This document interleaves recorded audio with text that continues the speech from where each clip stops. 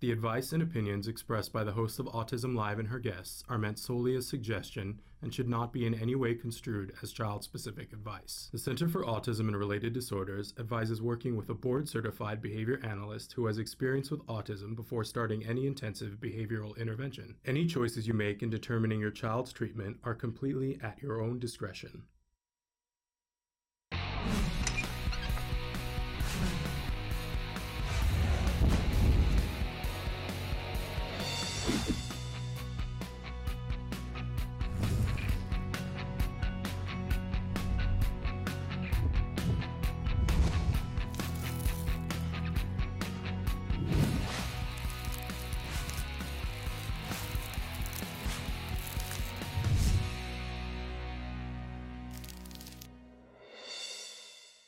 Morning and welcome to Autism Live. I'm Shannon Penrod and we're coming to you live from the Warner Center in Woodland Hills, California.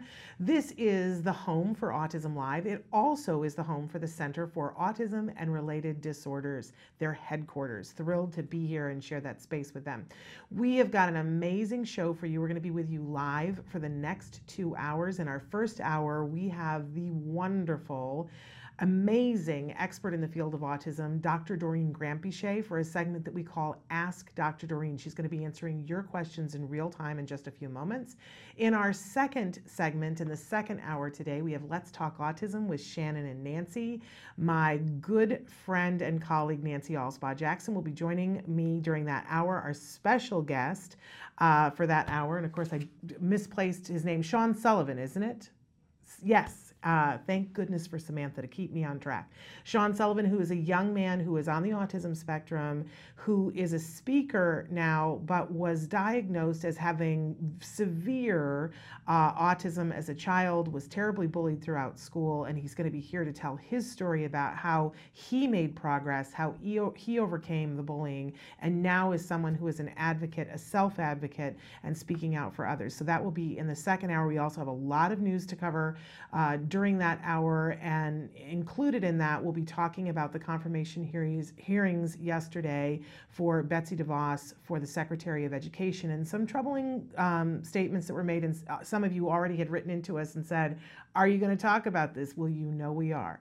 So that will be happening in the second hour. But the entire program always is meant to be interactive. We want to hear from you. We want to know your thoughts. We want to know your concerns, your questions.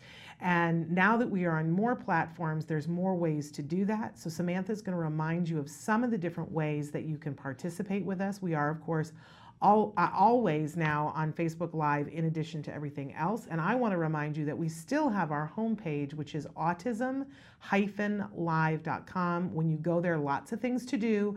You can be watching the live show, watch the most recent 100 episodes, but there's also on that page something pretty significant. It's called our live feature, and I know you can write in questions on YouTube, you can write in questions on Facebook, but if you want to be anonymous, and sometimes you do want to be anonymous, the best place to go is on that homepage, autism-live.com.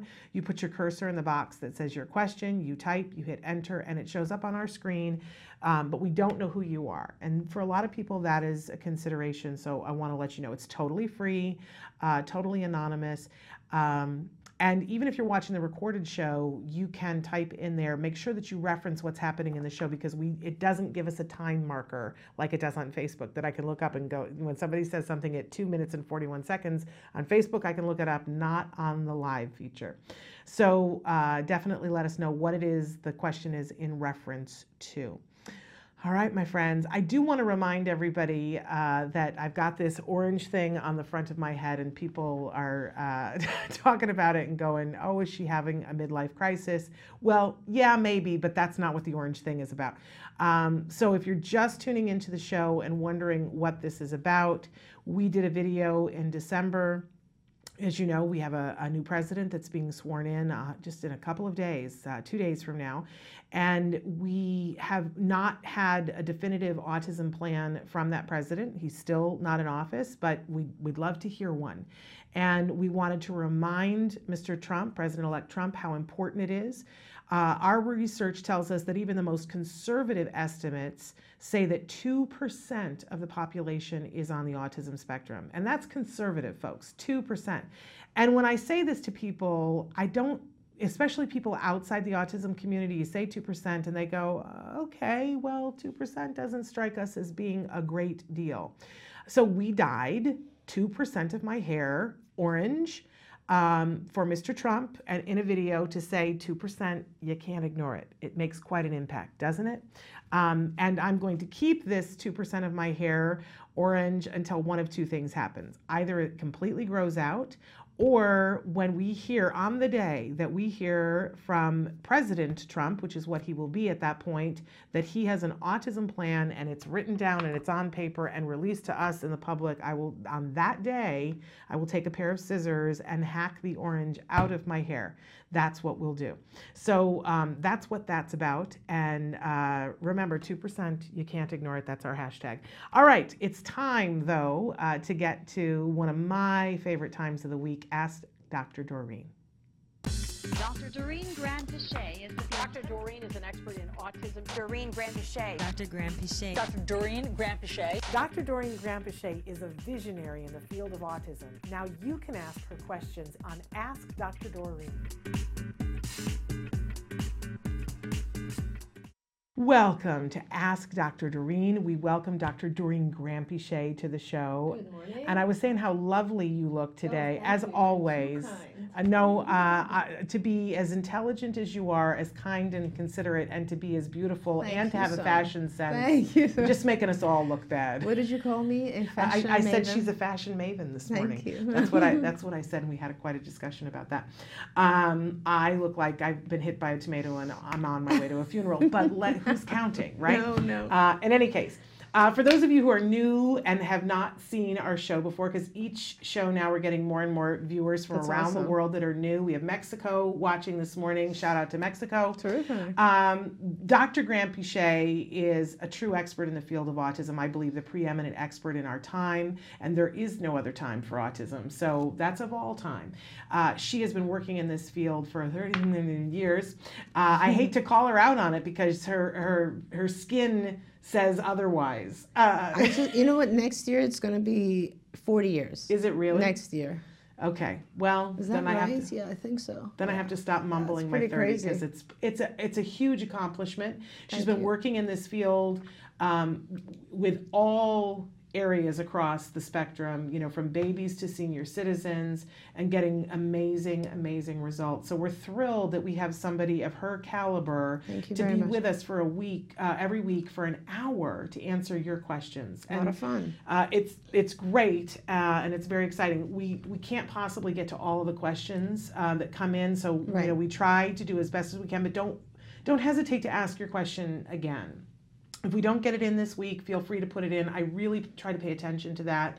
And we always have a question at the start of the show that comes in before the show as a kickoff. So feel free to send your questions in all week long. In fact, I want to get to our first question here. Oh, I have to give the disclaimer first. There is no expert in this field who could give individual specific advice in this format, even Dr. Doreen, because it would be a disservice to the folks on the autism spectrum to think that just through a few lines in an email that we could have enough information that even someone of your caliber could give individual specific advice. So this is meant to be a jumping off place Right. where we can pick her brain and get to know what it's like to know as much as she knows without having to take a trip around the world or a trip around the internet. Thank you. Even then we wouldn't get to it. So in any case, we had a question that came in via email, and for those of you who have a longer question sometimes, who want to write in via email, you can send it to me, S as in Sam, .penrod, PENROD, @autism-live.com, because then you can write to your heart's content. Yes. And this is a longer question, and the parent gave me permission to shorten it, but I feel like there's some really important stuff that a lot of parents are going to relate to here. Great. That's So I'm really- gonna try to get to most of it, and it's got some backstory. She says, "My son is 3 years old, diagnosed with autism. He's currently receiving 13 hours a week in-home ABA therapy and has 2 therapists that alternate days. These therapists have been with my son for a year now, so I'd like to think that they know my son very well. My son has been in ABA therapy for 2 years now, and I thought that I understood the approach and technique behind ABA, but the past 2 months has me questioning probably, she says in parentheses, overthinking too much. What exactly is done and why? My son is doing so well, progressing and just flying through any goal that is placed. He had met all the goals his ABA company placed, and then they did an assessment on him and came up with more goals, demands that he needs to meet. Anytime in the past, my son was fine with this change up and flew through it. This time, they're a little more strict with him in terms of pushing him during the sessions until he gets something right, making him stay in one room for 2 to 3 hour sessions instead of him being allowed to change rooms, instead of him being allowed to come see mom when he asks to or go outside for a bit. He has a token board, and the therapist asks him what he would like to work for, which is usually his iPad. And when he gets 5 trucks on his token board, he gets his iPad. He's struggling with some of the demands and goals being placed. They ask him, who is holding the block? To which he replies or repeats, holding the block. Then they say the child's name or I'm holding the block. Every time he will just repeat holding the block. And when they try to correct him, he gets frustrated and has a meltdown. His meltdowns are usually a hysterical cry, like a sad cry. He cries hysterically when he's pushed, and in his eyes, he's answered the question right. He cries for mama, but I'm not allowed in there. They only want me to be a part of therapy for a few minutes each day. So I end up sitting on my hallway floor, sobbing, while listening to my child scream hysterically, see mama, over and over again. My question is, should ABA therapy be this hard, let alone for a 3-year-old child? I know there will be tears and sometimes it can be rough. I've dealt with my fair share already, but every single day and all through the session like this, a friend once told me that good ABA is fun for the child and will seem like play to them. That's why I'm questioning this. If what's being done is how it's supposed to be, then I'll keep going. If it's not, then I need to know so I can speak up for my son and tell them how the session should go. It seems like a waste of a session to me when a child cries for 2 out of 3 hours that they're here. If they tried, and my son tried, but it isn't getting it, shouldn't they come back to it the next day instead of pushing until he's completely frustrated? Or is that the point, to push him to a meltdown so that they can teach him how to work through the meltdown? Again, I'm probably overthinking it, but that just seems like a lot for a 3-year-old. She did go on to say that his therapists are very young, 22 and 23, with no prior experience to her son doing ABA with children as young as his son, or just doing ABA in general. And she says, because I've only been doing this for 2 years, it's still somewhat new to me, and I have no idea what the right approach is. Can you please help me to understand what a good approach to ABA would be, and if it sounds like my son's therapists are doing ABA the right way, or if it needs some changes. I'm in desperate need of your advice. I don't know how much longer I can go through this much stress just from one session, or sit around the corner from my son and just lose it, listening to him cry hysterically, see mama, see mama. Thank you so much for taking the time to read my questions and concerns. And I just think, you know what, this is so... I did write back to her and say that we were going to answer the question today, and I said, I'm sorry that I'm making you wait till Wednesday, but I really wanted you to answer the question. But I believe that every single parent that has done ABA has had this moment where it's like, I don't know. They're young. They're 22 and 23. Are they doing the right thing? Are they pushing him too hard? Am I being a bad parent for not sticking up? I don't quite get it. I thought I got it. I don't, and we have this crisis in the hallway and we're crying. So and this is even depicted on the A word. Yes. It happens on the A word. Yeah. And what I love, and then I am going to let you talk. Please. When I was watching the A word, that episode where the mom is standing in the hallway saying, I don't know. And you do get to see what the therapist was doing so that you know what was happening. And I was watching it and my son came up and I was crying. And he said, what's happening? Why are you crying? Why is she crying? And I said, because this reminds me of when you were little and I used to sit outside the door and cry. And so we started having a discussion and he said to me, oh, Mom, I was fine. I was just frustrated. No, that's so sweet. At 8, he said that to me, and I shared that with the A word mom because I would have paid such good money for somebody to tell me at 8 he would just say, no, I was fine, I was frustrated. Yes, of course. But I know that there's a lot here. Right. So, and I want to ask you, do you remember what was going on exactly on the A-word scene where mom is sitting in the hallway? I know exactly. What was going on? So Jack Riley was playing trains, and he wanted to lay on his side to look at the train because that's, he wanted to look at it like this. And Jessica said, sit right, and she sat him up to sit right, and he, was affronted by that and laid back down on the ground, and she wouldn't let him. So she just gently said, sit right. And then he got mad and said, he was 2.5 at that point, so he got up. Like if he couldn't do it his way, then he wasn't going to do it, and he sat in the chair and cried for a half an hour. Right. So and mom was like, why couldn't? And all moms go, why can't you just let him watch from the side? And they do explain in the episode why you can't let him watch from the side. What that will prevent him from being able to do down the road, and how he's not going to get to side-by-side play with his peers and have friends if he's laying on the floor on the carpet. And it is a self-stimulatory behavior. Yeah. Gazing and looking at things that thing is a well-known self-stimulatory behavior. Yeah. So in that case, the ABA therapist is preventing the child from doing self-stimulatory behavior, which is a symptom of autism, and we always want to try to prevent those things that contribute to the child being more isolated. Yes. So that's why she was doing it.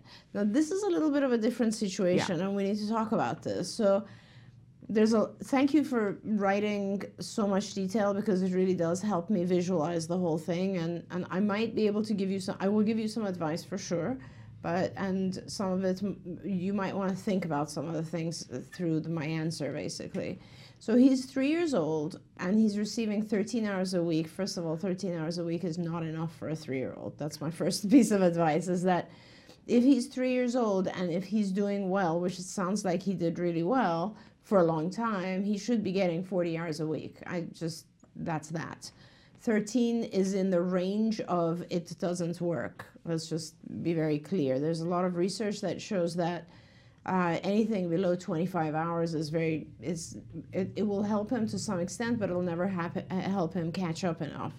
And it sounds like, and when you're 3 years old, that's the highest point, by the way, which is at 3 we should be hitting close to 40 hours, because that's when your child's brain is the most flexible, and that's when he's going to learn the fastest and most. Now, you've been in therapy for 2 years, maybe a little bit less, because I don't think he would have started at 1. Well, he might be about to be 4. 4, right. Which because I looked at that too, and I was like, wow, absolutely. She started therapy early. So you did start early still at 2 even, and he's almost 4. And I thought that I understood the approach and technique. So in other words, in the past 2 years, you haven't really had this issue. So what I would like to ask you is, what changed? What I'm reading is this: my son was doing so well, progressing and flying through these goals, right? He'd met all the goals, and then they did an assessment and came up with more goals. First of all, I don't know what assessment they did.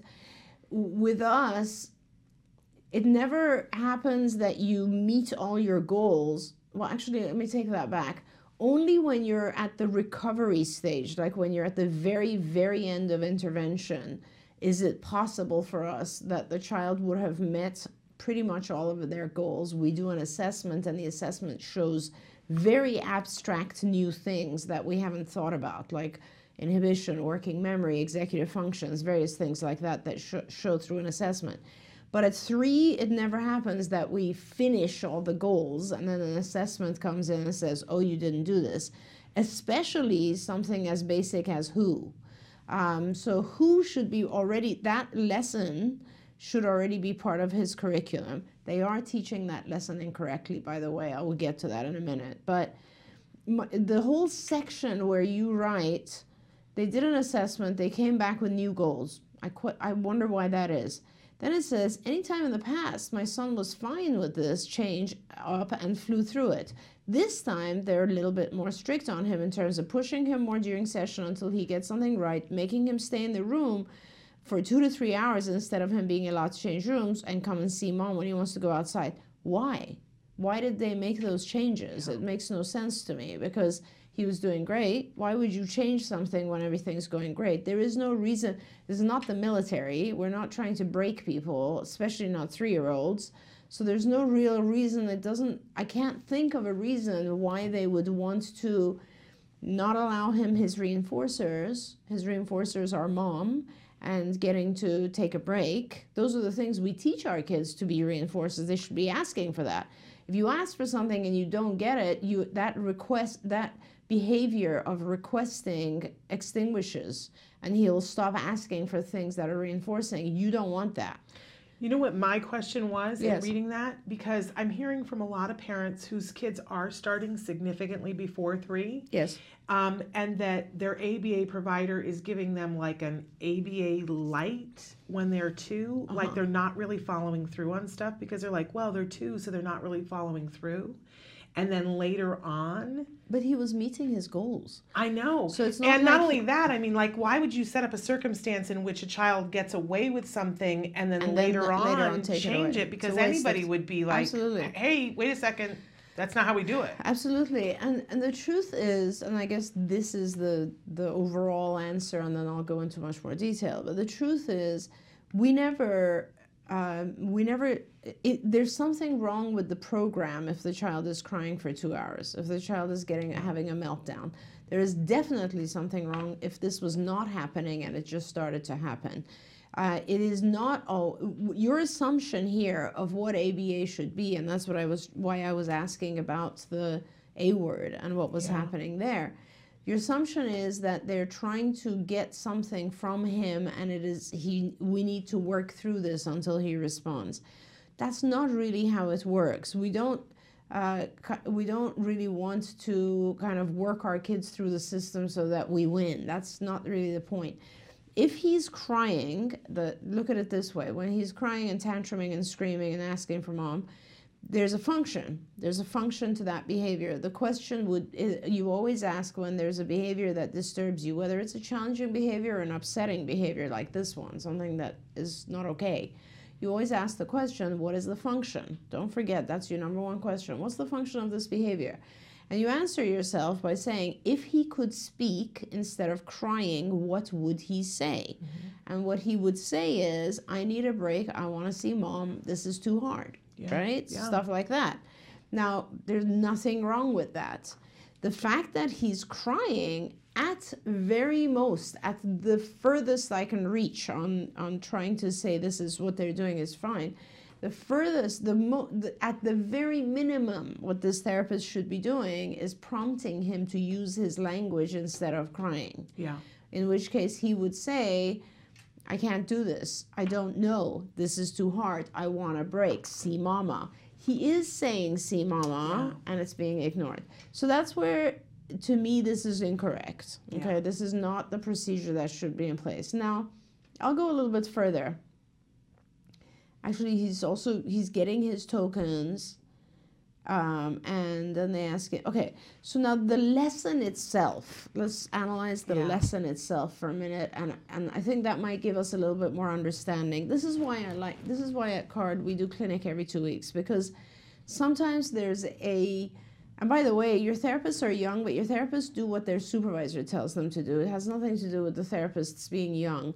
They're both doing it the same way. They're following instructions from their supervisor. Their supervisor should know better. A lot of people don't know this stuff because you learn ABA and then you haven't had the chance to apply it to a child with autism. And I feel like there's experience plays a big role in this, and you just have to be able to, most likely your supervisor doesn't have children of their own. Sometimes when we're very, very young, we just push because we want the child to go faster, and we don't really we don't remember all the things. So I'm not blaming anyone, but I'm just telling you there's a few problems with the way they're teaching this. So what they do is they will ask him who is holding the block. So I assume they will show him a picture of someone he's holding the block.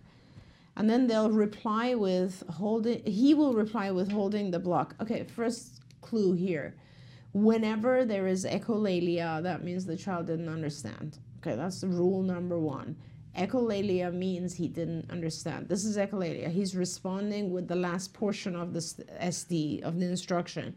That means, am I supposed to repeat? Yeah.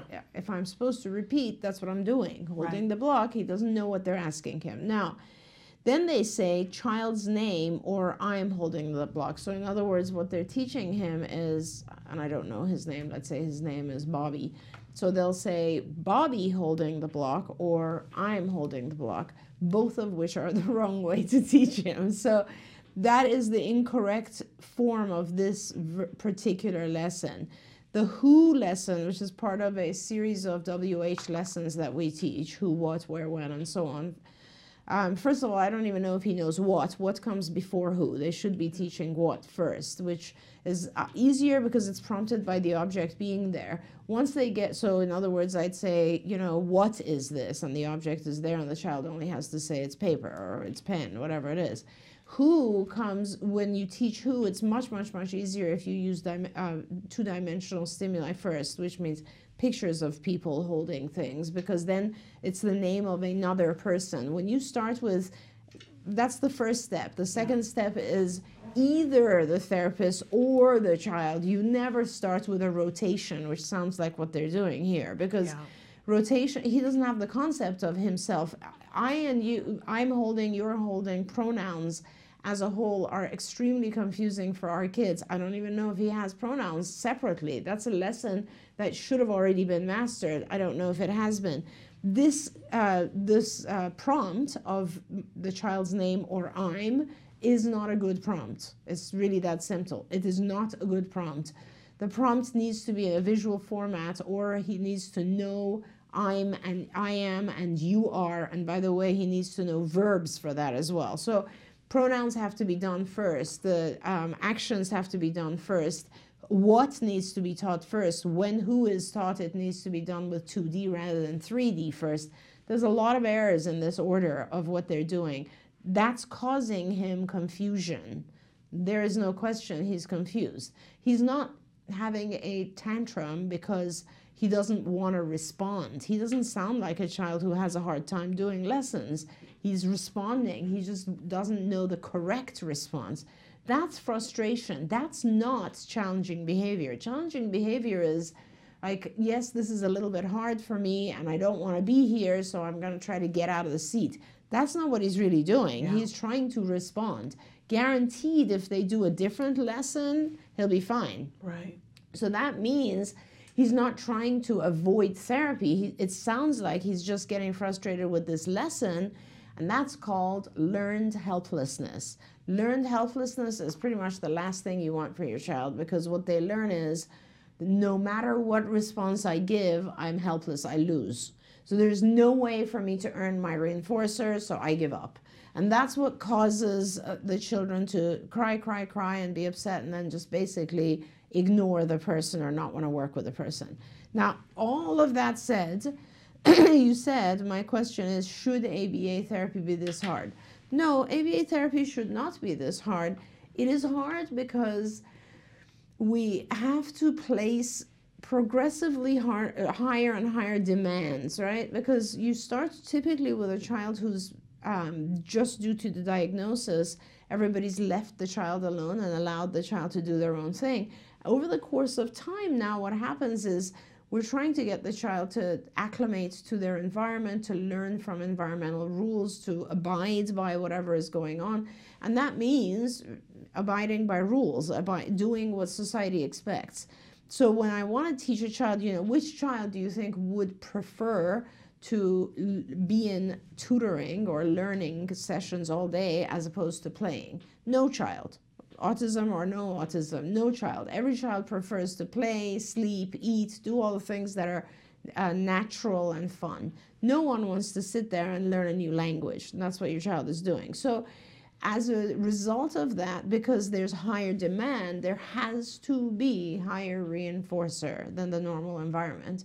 If we were to sit with every child in their normal environment and just keep pounding them with homework and stuff, they would never succeed. That's our kids. When you look at typically developing kids, that's why they are always, like, when you look at the kids in high school, and when in high school gets very, very hard for them and they start acting out, It's simply because the level of reinforcement hasn't increased in correlation to the level of difficulty. They have tons and tons of homework, which they didn't in grade 1 or 2, but they still have to do it. There's no higher reinforcement. That's why it becomes very important for teens to have additional reinforcers in their lives. Otherwise, they'll go and find them in the wrong place, you know? And so I think what's happening with this child is he's just not getting an appropriate amount of prompting and an appropriate amount of reinforcer. Everything becomes easier. Like as we increase demand, we increase prompts, obviously because it's a new lesson, correct prompts, not confusing prompts. And then we also increase reinforcers. And that is what helps the child succeed. Modeling is the first prompt, and then gradually you reduce the prompt. You always start out, no matter what phase of the lesson, you always start out with a very easy instruction and a ton of reinforcement. Over the course of time, you reduce the reinforcers and you increase the demand and you reduce the prompts. Initially, it needs to be easy for him and highly reinforced. I don't know why they changed their tactic with this. I can only guess they just don't know how to teach this lesson. And this has become a hard lesson and they don't know what to do. Here's what I recommend you do. Get on Skills. Go on our Skills for Autism website. Just go try to do the sample. I think they still have a trial period. If you want to go in there, actually, I recommend you just become a member. It's good for you because you can track all this stuff going forward. And go in there, answer the questionnaire, which is long, but your child is young, so it shouldn't take you ages, but it's lots and lots of hours of answering assessment. Once you're in, go to the language section and look up the WH questions lesson, and you'll find the lesson written out in exact detail, what they should be saying, the types of prompts they should be giving, what is the response, teaching, like different points that will help them in teaching, and that's how they should be doing. And that's basically it. They need to make the prompts more clear, increase the reinforcer, and that's it. Now, this whole thing that I said is very specific to what you wrote. That does not mean that in the future, every time he cries, you should run in there and try to rescue him. Because running in there and rescuing him teaches him not to trust them and that only you will be the one that will actually respond to him. And it also teaches him that crying is an appropriate way to call you. We don't want that. We want him to just say, they should be teaching him, I want a break. I want to see mama. And they should give him breaks when he does that. And they should allow him to see you when he asks for you. But nevertheless, he can see you and then come back and continue doing the lesson. It's really that simple. I so appreciate you saying that, because I think that's confusing for a lot of parents about, when do I interrupt? Right. And I was always told you don't. Ask questions about it when it's over. Right. Give them the benefit of the doubt while they're doing it. But I do think it's important for us as parents to learn, because one of the things that I learned that helped me so much is that, what you were just outlining about how we kind of move the goalpost. But when it ceases working, mm-hmm. when you're making it harder and harder and harder and it stops working, you get to a point where the child isn't progressing, you go back to the last thing that you were doing that worked. Right. That's right. And if you have multiple days and multiple sessions where they're not doing that, as a parent, we need to key into that Absolutely. and ask why not. And I'm really sensitive to this. There's this whole series of experiments in psychology called learned helplessness, which mm-hmm. was they were trying to kind of figure out how hostages react to various things, and they basically took very intelligent dogs and they trained them to press a lever whenever they saw a circle. And if they pressed the lever whenever they saw a circle, they would get a food reinforcer. And if they pressed the lever whenever they saw a very long shape, like a long rounded rectangle, but very long oval shape, then they would get a electric shock. So that was the punishing reinforcer, which is called an S delta, and this was the reinforcing stimulus, which was the SD, the mm-hmm. discriminative stimulus. And the dogs learned this instantly, right? Very smart dogs like Dobermans and so on. They learned this kind of thing very fast. They would never press the lever to receive a shock. They knew to avoid that. Then what they started to do was to alter the shape very slowly, alter the shape of the circle so that it became slightly longer, and and the oval became slightly shorter, and up to a certain point the dog could still discriminate and there was no problem. But it got to a point where the circle had become close enough to the oval that it was confusing for the dog, and they never knew which one to press. Yeah. So no matter what the dog did, they would get a shock. Yeah. And it became very, very aversive. And guess what the response level was? The response level wasn't that they would continue, they just stopped. Yeah. Stopped responding. And that is basically what happens that's why with prisoners, hostages, etc., because you learn something, which is a rule set, Yes. and then they take away, like you said, they move the goalposts to the point where the rules don't make any sense anymore. I mean, that's a very drastic thing, and I don't want to compare it to what your child's going through or scare you any further than you already are. I just want to say that, sometimes your child's crying because despite everything being done right, the demand is high. Yeah. And the child, as a child, doesn't really want to work. That's fine. But this does not sound like that. What it sounds like is that the child has no way of figuring out. I would be totally fine if they didn't allow the child to leave the table, but they prompted him a lot correctly so that he would get one correct response, Yeah. But it doesn't sound like they're giving him a prompt. I'm not sure how he's supposed to figure this out on his own. Yeah. That's Yeah. what the problem is. And I love the quote that, when teaching isn't working, it's never our kids' fault. It's always time to look at the teaching or the teacher. Absolutely.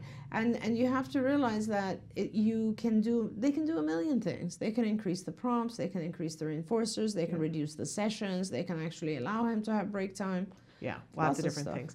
I want to take a break, but before we go to break, I just want to mention some of the different people that are writing in for different places. Albert is writing in from London, Ontario, Canada. Erica is watching from Monterrey, Mexico. Yasmin is watching from Longview, Texas. We had Helen, who's watching from Liverpool, England. We've got the whole world watching here. My husband Greg is from the London, Ontario area. He's from I did Cambridge. not know. How about that? So hello to Ontario. And Stella says hi, and she also wrote in and said, I wholeheartedly agree. Kids therapy should be towards the fun end of the scale. Life is stressful enough. Oh, Thank my you, gosh. Stella, for that.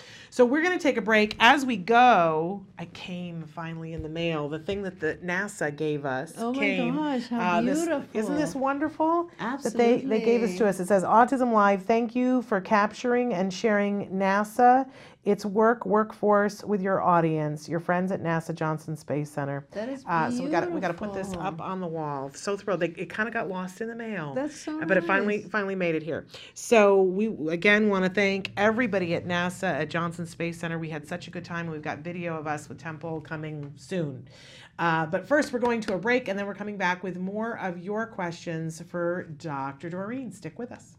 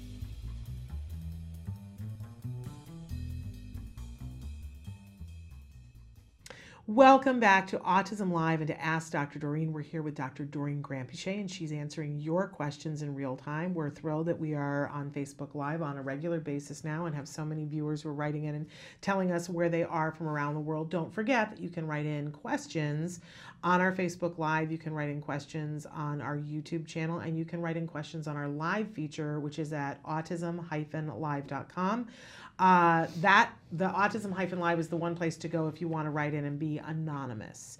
And you can also send that question that we just answered came in via email. You can, if you have a longer question, and you want to remain anonymous or not, you can write in to me at s.penrod, Penrod, at autism-live.com. Okay, I want to continue on with a question that came in on our homepage, autism-live.com. What would be your advice for someone who received different diagnoses? My son was diagnosed at the beginning of this year by different doctors. One said autism and ADHD. The other said something different. I can't really remember. Something about speech pragmatics. I'm so lost. He is receiving OT and speech therapy at school, and it has helped tremendously. Well, you're asking a behavior analyst, so my response would be you need behavior analysis. So, I mean, I'm glad that he's doing well with speech and OT. ABA is just more intense. Applied behavior analysis is going to be more intense, and it's going to help your child catch up a little bit faster. If someone gave him a diagnosis of autism and ADHD, and someone else gave him a diagnosis having to do with pragmatic speech, I would say that I'm inferring that he must be pretty high functioning and would really benefit from advanced programming using ABA techniques. So I would recommend that you look online. We have a website for advanced cognition, skills advanced cognition. Mm-hmm. Do you know, is that what it is called? Yeah, if you I go on believe the so. Skills website, I think, or I you have my just little tent. Right, Skills is our curriculum. It's skillsforautism.com. If you go on there, and then I would go from there, you can find the advanced cognition curriculum. Advanced cognition is for our very, very high functioning kids who need help with things like social cognition, understanding other people's perspectives, executive functions like planning, being flexible, knowing how to set goals for themselves, knowing what to pay attention to, those types of things, the more advanced skills, social skills, and so on. And it sounds like that's the kind of stuff that your child might benefit from. You'd want to do that kind of content using ABA techniques. And even as well as behavioral techniques, maybe even some cognitive behavioral techniques. But I would recommend doing that because the sooner our kids learn, the better. Speech and OT is usually done at pretty low intensity. And if that's helping him tremendously, wait until you see what ABA can do. So I would highly recommend you try that. Absolutely. And of course, you will need a diagnosis of autism in order to do intensive ABA, because then you will get insurance coverage for it, most likely. Otherwise, it's not one of those things that you want to pay for privately. ABA needs to be done, at least 10 hours a week for a child who's very, very high functioning, and that can become costly. My question about this is because, they got two different diagnoses. And so whenever you got two different diagnoses, that sounds to me like somebody doesn't want to pay the bill. Oh, so, I see. So my question is, did the one that's about speech pragmatics come from the school? That's possible. That's very possible. Or it could just be two different psychologists who are confused because the child's so high functioning. Okay. See, I get a lot of people coming to me for second and third diagnosis because when the child becomes high functioning, when the issues start to be more pragmatic speech, okay, people don't know what to do with that. Okay. They don't realize that it's what's classified as a level 1-1 on the autism spectrum. It can very well be. But, most physicians or developmental pediatricians won't know autism that well. They'll think of autism as a much more severe thing. I see. And we do have kids who are very, very high functioning, but they still classify for an autism diagnosis. Okay. So it could be that, or like you said, it could be a school district who's trying to divert you and not fund it. And if you've got one doctor who said autism and ADHD, I just want to point out, you said as a behaviorist you were recommending ABA, but that is the gold standard. It is the gold standard of treatment for autism. I'm not aware of a single study that says doing speech and OT at school will make a substantive difference and take your child to a different level of functioning so that their diagnoses could possibly be adjusted. Right. In fact, there's a lot of studies that show that it won't. Right. Yeah, there's tons of studies that show that just doing speech is not enough. Right. So, I love your candor about saying, well, I'm a behaviorist, so I'm going to recommend behavioral intervention. But beyond, I mean, there's no question. The science is there to say that you need good quality ABA. And I also want to just throw one more thing out there, which I don't want to confuse things more, but the ability to diagnose autism and ADHD together is just something that came about approximately 3 years ago. Yeah. Before that, we were not allowed to diagnose ADHD if we gave a diagnosis of autism, and I think there was good reason for that. It is very difficult, and I've been diagnosing for many, many, many years, thousands of kids. It is very difficult to separate the symptoms of ADHD from autism. When you have autism, you have, as part of autism, you have a little bit of attention deficit. It just is a natural it's like, and it's much more pervasive than ADHD. So it's very hard to say, oh, you have ADHD and autism, because one kind of overshadows the other. I guess it's possible to do it if your child has ADHD of the hyperactive type, because not all children with autism are hyperactive. ADHD is two types, either impulsive or hyperactive or both. And so if you're very, very hyperactive but very high functioning autism, then it's possible to give both diagnoses. But when I read all of what you've written, it just gives me the impression that your child is very high functioning, and perhaps the people giving you the diagnosis didn't know really clearly. But as Shannon said, if you have if you're even on the border of autism, there's nothing better than to do ABA and get your child to help your child get over whatever deficits or problems they have. I would go even further. Since ABA is something that's used universally by corporations and by Olympic athletes, and Absolutely. I mean, it's been shown to be the most effective teaching tool. ABA would benefit any of our kids, right. Absolutely any of our kids. If you have an autism diagnosis, you're entitled to get it with funding assistance in almost every place in the United States. Yes. So fight for that. And if somebody gave you a diagnosis of autism, it's going to give you a ticket into a room to get some help that would be good for any child. Right. Don't get caught up in this, well, does he have autism? Does he not? Just go, ooh, I got some help. I got a gold ticket. I'm going to take advantage of it. Right. And then move. Exactly. That's my less finesse, but I'm like, say, I know it's the reverse of what we think we want when our child is born. Like nobody goes, oh, I hope I get an autism diagnosis, right? That's absolutely. I mean, this week we're commemorating that it was 11 years ago that we got the diagnosis, and I remember how devastating it was. But when I think back, getting that diagnosis on that day started us on a path where we got all the help and support that we needed. Absolutely. So I celebrate that we went through the motions, and so somebody gave it to you. Use it as your golden ticket. That's I want to talk about a couple of things that are coming in the comments. Pandacom wrote it in and said, hi, I have mild autism and I love this channel. We love you back. Thrilled that you're here with us. Marilyn wrote in and said, I wish the ones working with my child were this knowledgeable, but that's why we do this hour, so that people can learn, and we welcome therapists to be able to pick Dr. Granpecha's brain as well.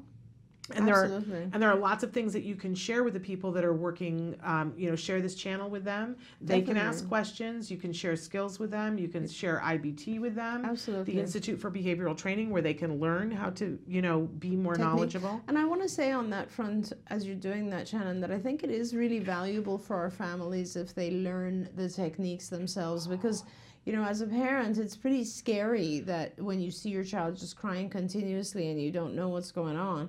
I'm a behaviorist. I've been doing this for almost 40 years, and I used to question my own techniques with my children. I'd be like, am I doing everything right? Why is she still crying? Yeah. So I completely understand how it feels as a mom, and it's very empowering if you do go on the Institute for Behavioral Training, which I think is ibehavioraltraining.com. Yes. And you go to the parent section and you learn all this stuff, because this is stuff that it just becomes second nature to you, and it'll be easy for you to understand when something's being done right or wrong. Yeah, if you like what we do here, which is like glossing over the top of things, and you want to delve further in, you can do those trainings at ibehavioraltraining.com, and they're really inexpensive. And, and I know everybody goes, well, I say to somebody, something is inexpensive, or somebody says that to me, and I'll go, how inexpensive? And they go, it's only $3,000. And I go, that's expensive to me. These are $7.50, some of them. So I think we can all agree that that's in the name. That's less than if you went to buy a book, a soft cover book. So, and then Marilyn, I don't know if this is the same Marilyn, said, can you define, it is the same Marilyn, can you define high functioning autism? Because we've been using this term during the last hour. And thank you. That's a great question. I love having interactive, even when I do conferences and there's like 100 people in the room, I always want interactive, which doesn't always work out the best, but it's really great because you just make sure that people are involved. It's fabulous. So, and I shouldn't really, I use it for the purposes of being short and concise and getting to the point, but autism is a huge spectrum, as we all know. On the one end of the spectrum, I suppose severity of autism will. Okay, so here's how I'll answer this. There are children who are very severe, and then there are children who are very mildly affected by the symptoms. There's two main areas right now, according to the diagnostic criteria now. There are two main areas of deficit that are involved with autism. One is the sensory, what we call social communication. So that involves all of the social areas and language, so communication, also nonverbal communication, so eye contact and so on, as well as all the social things that can only develop once we have a certain amount of communication. So social communication has been joined into this one domain. Then the other area of deficit or strength is the area of self-stimulatory or repetitive stereotypical behaviors. And those could be things like anything that isolates the child, and strangely enough, under that classification, we also now have sensory regulation or dysregulation. So basically, in order to get a diagnosis, the child, we look at symptoms in those two areas. We look and see that, so the child is delayed in language, is delayed in social skills, and then also, the child has some repetitive behaviors or has sensory dysregulation. And yes, you have both of those areas and you have enough symptoms in each area, then you have a diagnosis. Now, the good thing with the new system is that it allows us to rate you from 1 to 3 on the severity of each of those domains. So in social communication, let's say if it's a child who's very only has issues with pragmatic speech, that means social language, like understanding if someone is saying something in an ironic way versus a real way, understanding when, let's say, people are laughing with us versus at us, those types of subtle things. If that's their only problem in the social communication domain, then I would rate it as a 1, which means this individual requires minimal support, okay? On the severe side of that, the same area would be a child who's nonverbal, has absolutely no language yet, no ability to socialize yet because they can't communicate, and that would be a 3. On the other domain, the other area, which is sort of the stereotypic repetitive behaviors, you could have a child who, for instance, really likes to keep their things in a specific order, and that might be a 1. Versus you could have a child who has a whole ton of self-stimulatory behaviors, lines up objects, turns the lights on and off, has repetitive echoing and speech, and that would be a 3. So you can have a combination of those two numbers. So you could have a child who's a 1-1. That would be what I classify as very high functioning. You could have a child who's a 3-3. That would be a child who has the highest level of severity in both domains. Or you could have various combinations. You could have a 2-2, you could have a 1-3, a 3-1, a 2-3, and so on.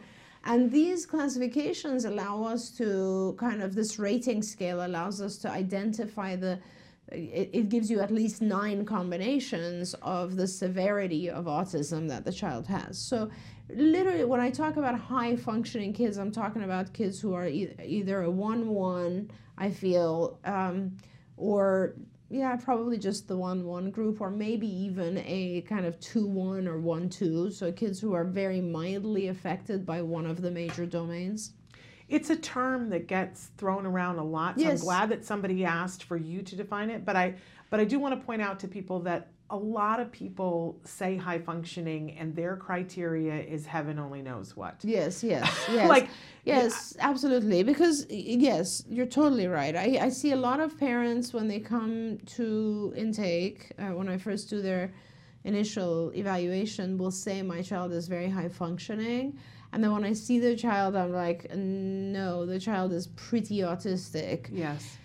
So it is a very subjective. For me, it's not that subjective because I diagnose, I rate kids, and I'm a professional and I see kids a lot. So it's easy for me to kind of classify that way.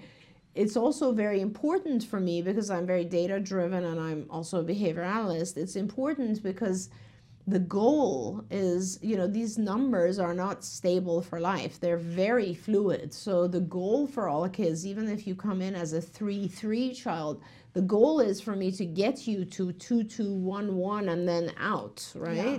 And as soon as you are 1-0 or 0-1, you no longer classify for autism.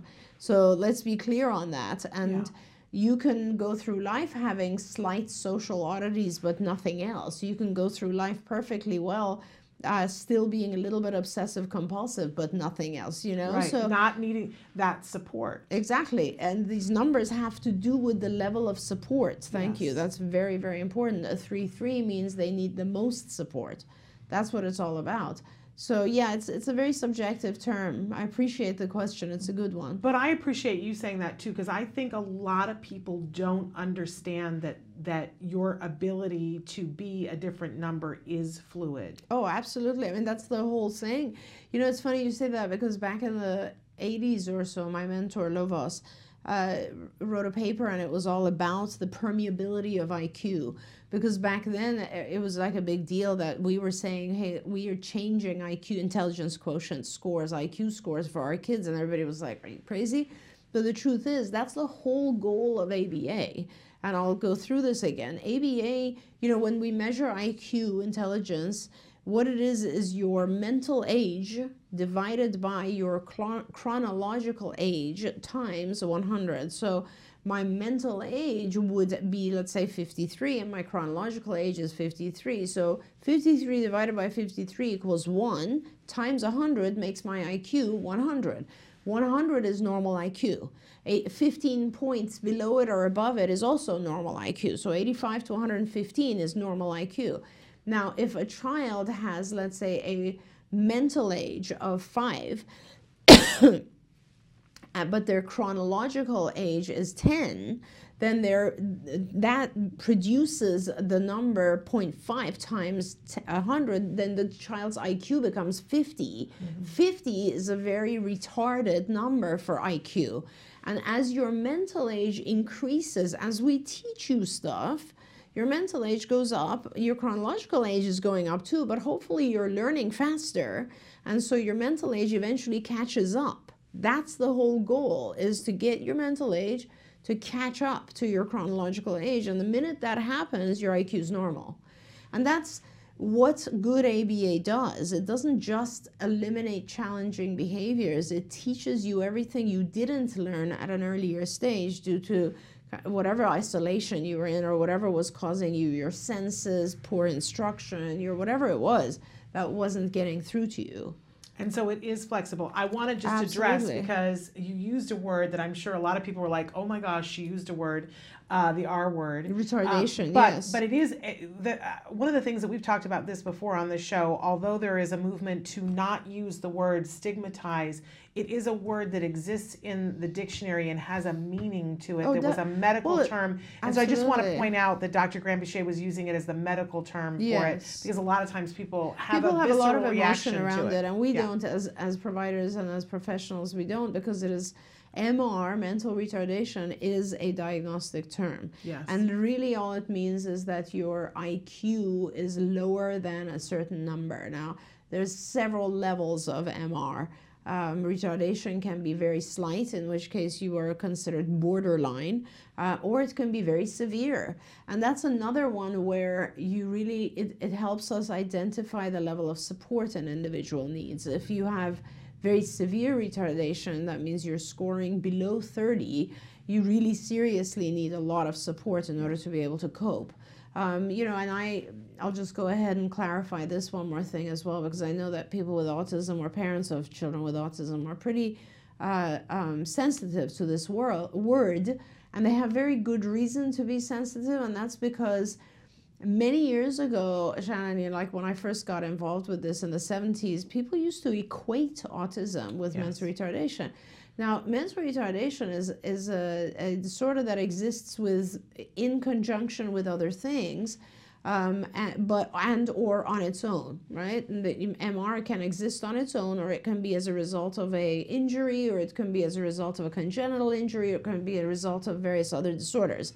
Now, with autism, I believe the reason there's sensitivity is that historically people used to think that children with autism have retardation. Yeah. And that is absolutely not the truth at all. In other words, and I've been a big proponent of making the world understand that, because, you know, we were one of the earliest organizations that started measuring mental age using non-verbal tests.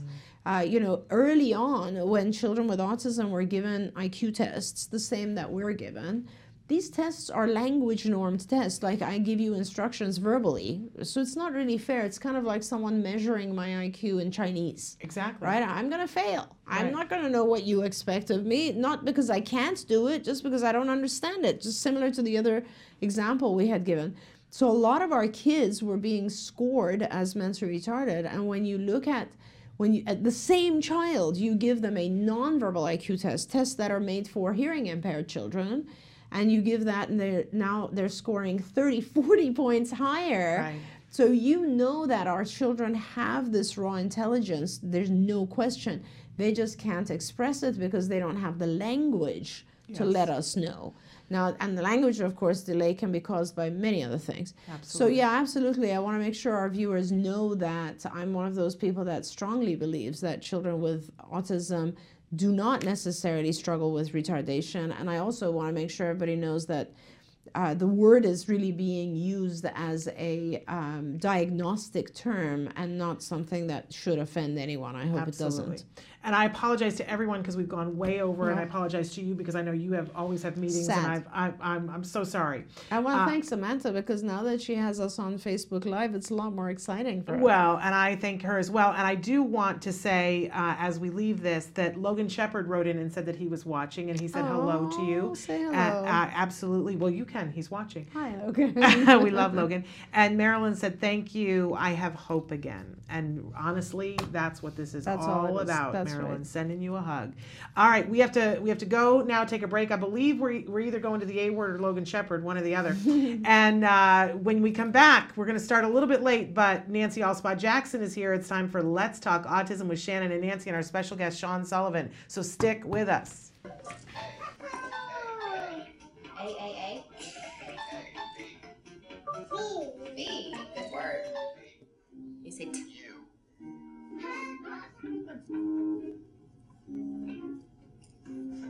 Oh, there's Miss Jessica. Hello. Hi. Say hi. Ready? What do you see? What is it? What's that?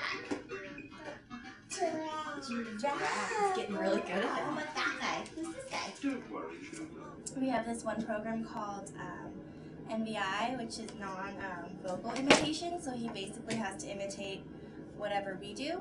So we were working on object manipulation, and then Tuesday I tried doing more gross motor things like clapping hands or standing or jumping, and he was able to imitate all of those. Ready? Do this!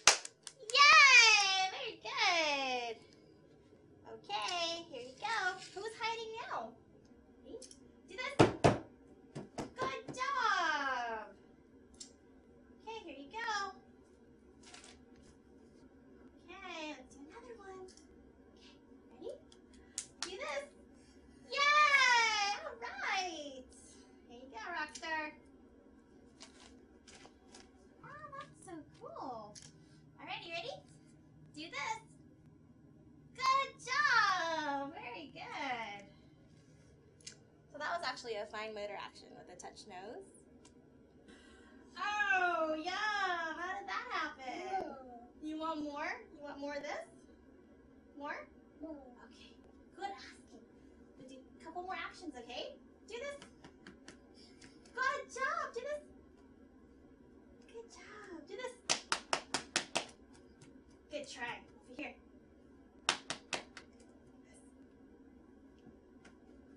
Can you try? Do this. There you go. All right. Here you go. He's been doing a lot more on his own, even just when I attempt him by just holding the object, not necessarily asking him to imitate more. Cat, that's right. He does do it on his own now, which is really cool.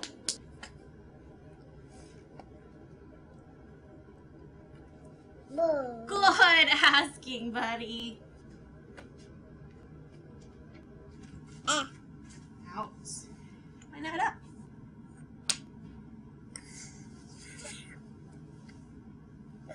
That one's up. Oh, there you go.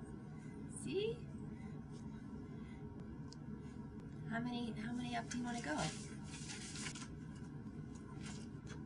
You touch the block? God, what is it? Block. Good job. Sorry, I'm just curious. This is cool. Okay. I'm interested too. Touch shoes. Where's the shoes? Let's go try. Okay. Let's see. Can you touch crab? Where's the crab? Can you touch it with your finger though? Thank you. Did you see that? What is it? Crab. See, crab. That was so funny. I didn't specify, huh? Touch block. Good job. What is it? What is this? Block. This is his receptive labels, so what I just did basically. And our supervisor had written down things that's in his environment that he might not know or that he might know the labels to, or if he's just seen it or heard the label for it, not necessarily know how to say it per se. And I just went through block, guitar, bear, plane, cat with him, and so he actually knows all of them. So I'm actually going to go through his environment just to see other things like shoes. He actually knew almost everything on here except fork, I think. Yeah. So that's actually really impressive. You amaze me every day, kiddo. We're taking a walk. We just finished dinner, getting ready to go to bed. But part of our after dinner tradition suddenly has been to take a walk. Make sure. Say, come on, Mama. Come on, Mama. Right, Jack? And then we say, stop. Go.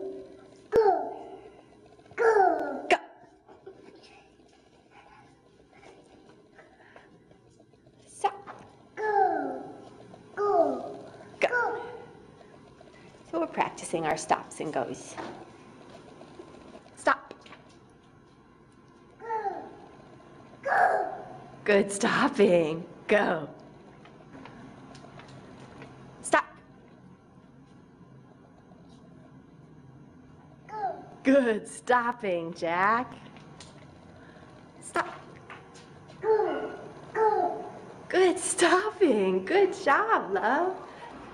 Look at me. Say bye-bye. Bye-bye.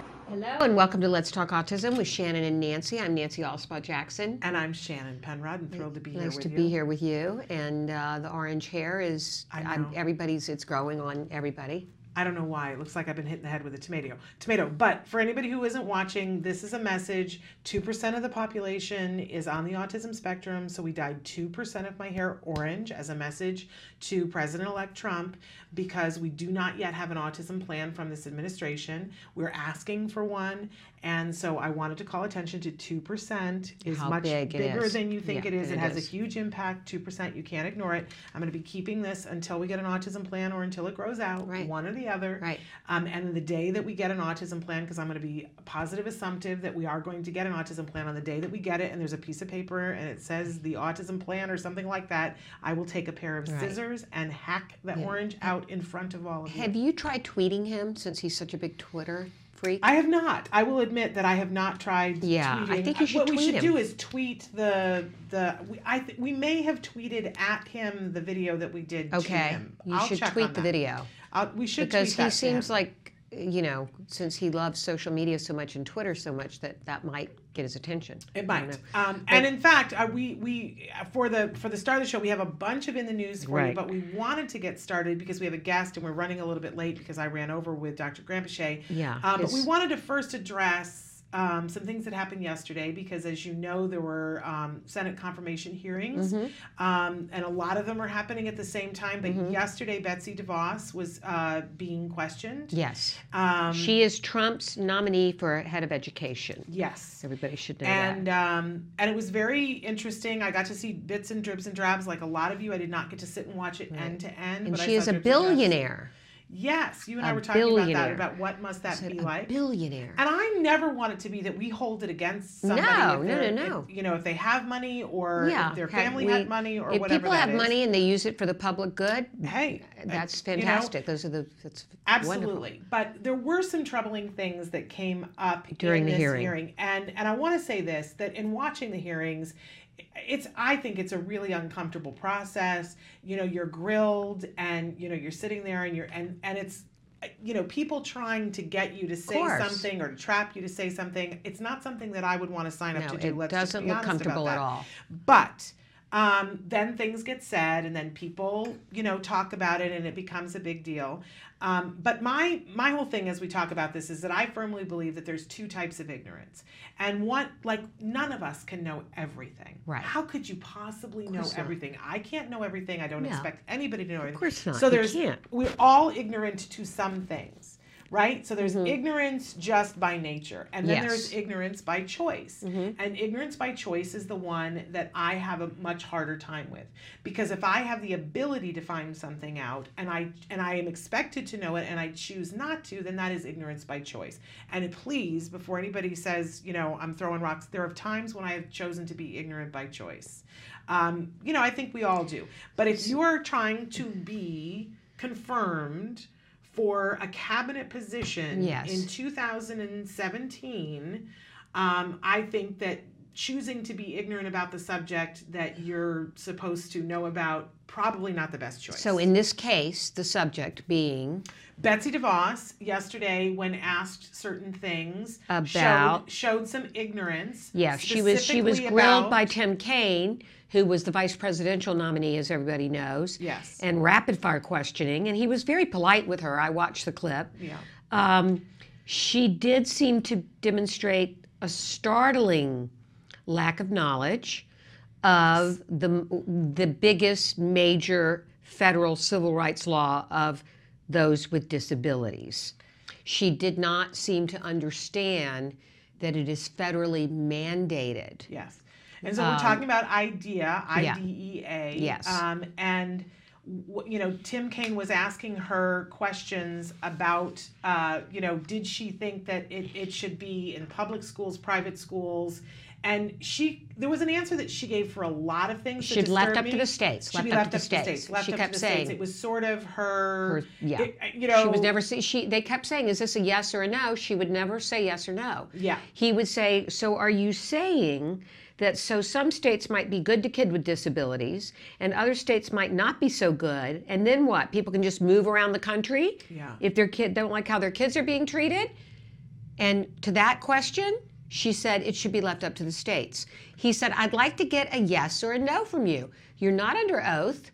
I mean, you're not it's not a court of law. Right. But you are trying to get our votes, my vote, and I want a yes or a no.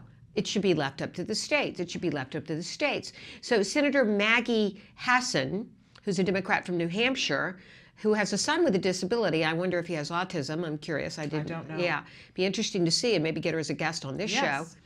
She challenged DeVos to explain whether she understood that the law was a federal civil rights law.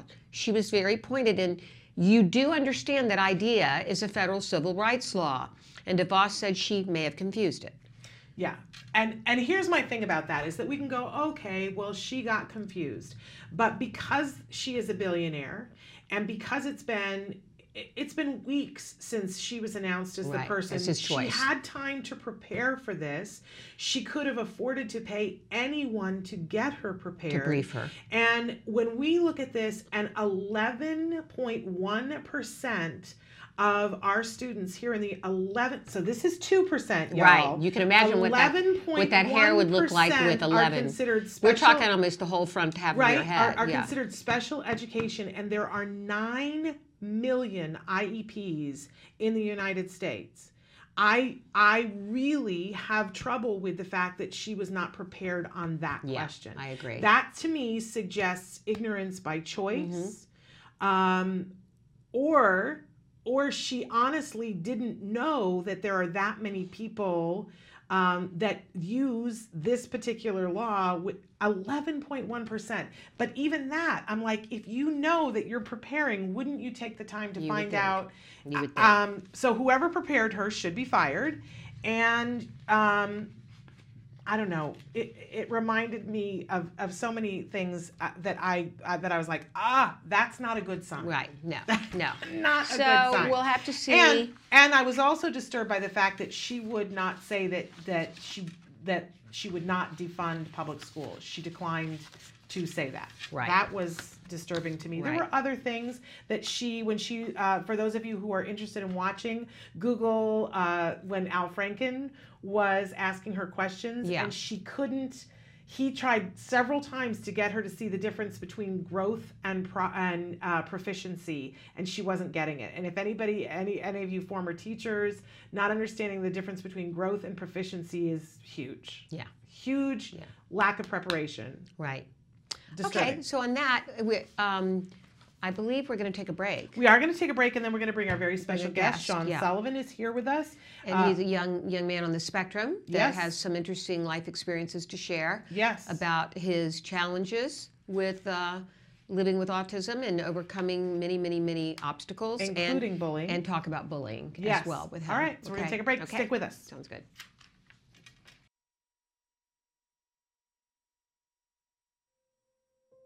What would you do if your child was hurting? If your family's future was uncertain. If help seemed out of reach. Have you been given no hope? Taka means I am not alone in this. This is the reality for families affected by autism. And today, the number of children with autism is growing more rapidly than ever. Taka unites these families and ensures that they do not have to fight this battle alone. Our oldest son, Jared, who has autism, when we first took him to the doctor to get the diagnosis, you know, it's so sad because they offer you nothing. There's no help, there's no hope. One of the things that you learn with autism is being very grateful for even the small milestones. You know, when you first get the diagnosis, you go through all the range of emotions. You know, this can't be happening. Why is this happening? You have to get to a point where it's the emotion that has to be leading is, what can I do? The first thing that struck me was walking to a room and seeing, oh my gosh, we're not alone. And there is this very strong community that's already set. And something I still today associate with Taka the most is hope. To me, that's what Taka means. Taka means hope. It's like you've got all these dreams and goals of what your son's going to do, and you get your diagnosis and you're sent home. And that's it. There's no plan of action. There's no, here's autism, here's what we're going to do to make your life better and help him. It's strictly go home and try to process it and go on the internet.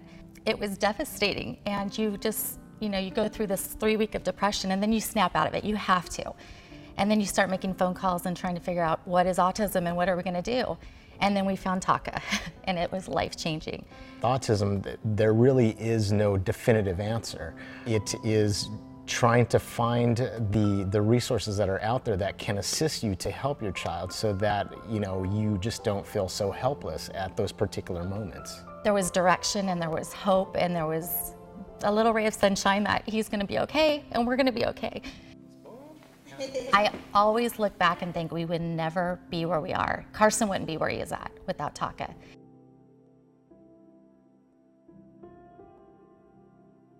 So 13 years ago, my son was diagnosed with autism, and that put our whole family into a tailspin. There were so many different ideas and things that were not proven. Nobody knew what guidance to give us. We had no direction. And then we found Taka. They helped give us a path to follow, help give our son a better future and make him healthy and put him back onto the road of recovery. When your son's first diagnosed, the first thing you hope for is, gosh, I just want my son to speak. I just want to be able to communicate with him in some way. Then you want a little more. You want him to go to a regular school. Then you want him to potentially have a real life and go to college. So you're always hoping for the future of your child. My son is a happy, healthy, vibrant young boy that's going to turn 15 really soon. And we couldn't be more pleased, and without Taka, I don't think we'd be in the place that we are today.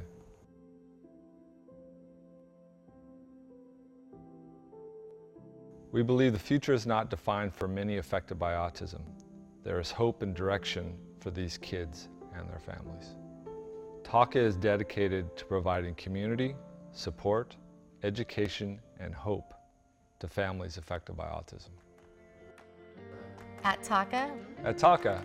At Taka. We are families with autism helping. Helping. Helping families. Helping families with autism. Hi, my name is Matt. I am 19 years old and I was diagnosed with autism when I was 6 years old. Autism is one of the fastest growing developmental disabilities in the United States, but I am living proof that with the right treatment, hope is possible. My future is not limited. Today, I am attending Fullerton Community College and I run for the cross-country team for fun with my friends. It makes me feel proud when I think about my progress. Chances are you know someone affected by autism. Show them they are not alone and help others get on the road to recovery. Contribute to Talk About Curing Autism today.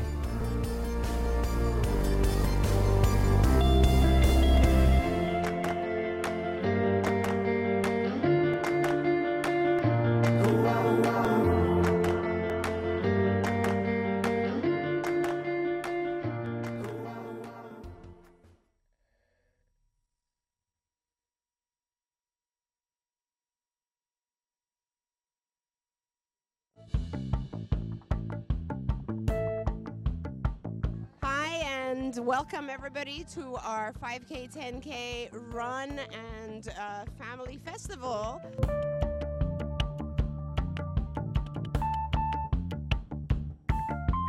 So the act today for Military Families Run and Festival is a race that benefits military children with autism. So we help a lot of the families around the country whose parents serve in the military. I'm an autism mom, but also a military wife, and I'm so excited to be here at ACT Today's 6th annual run. I've never missed one. It's something that really helps this situation. It's fabulous because there's no other organization like it.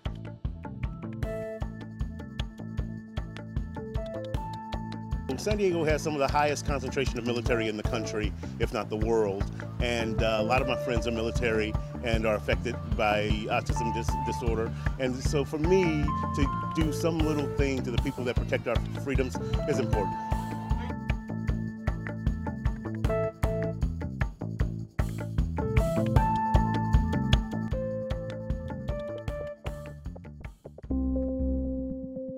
It's hard enough to parent a kiddo with autism. Can you imagine parenting a child when you move on average every 2 years, you have a parent member deployed or in training, Our kids don't like change. These kids are subject to constant change.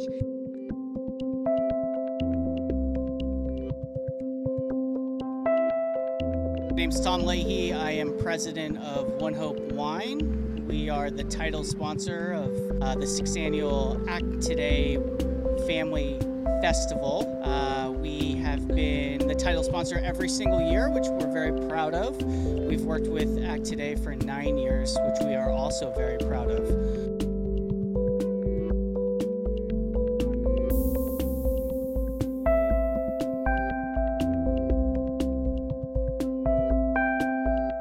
My name is Megan Martin. I'm a licensed and certified genetic counselor at Lineagen, and we provide genetic testing. Lineagen are strong supporters of all families with autism, but particularly families in the military.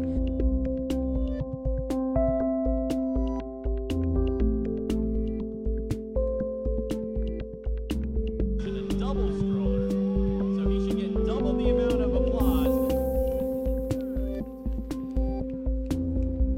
Hey, my name is Yard Connor. I am in the United States Navy, stationed here at Navy Information Operations Command, San Diego.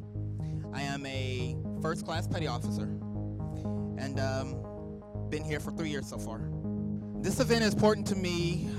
Growing up in a family, my baby sister has Down syndrome, and just living through that and being 17 years older than she is, understand the importance of family, understand the importance of how everybody is important to what we do here, not only in our country, but what we do throughout the world.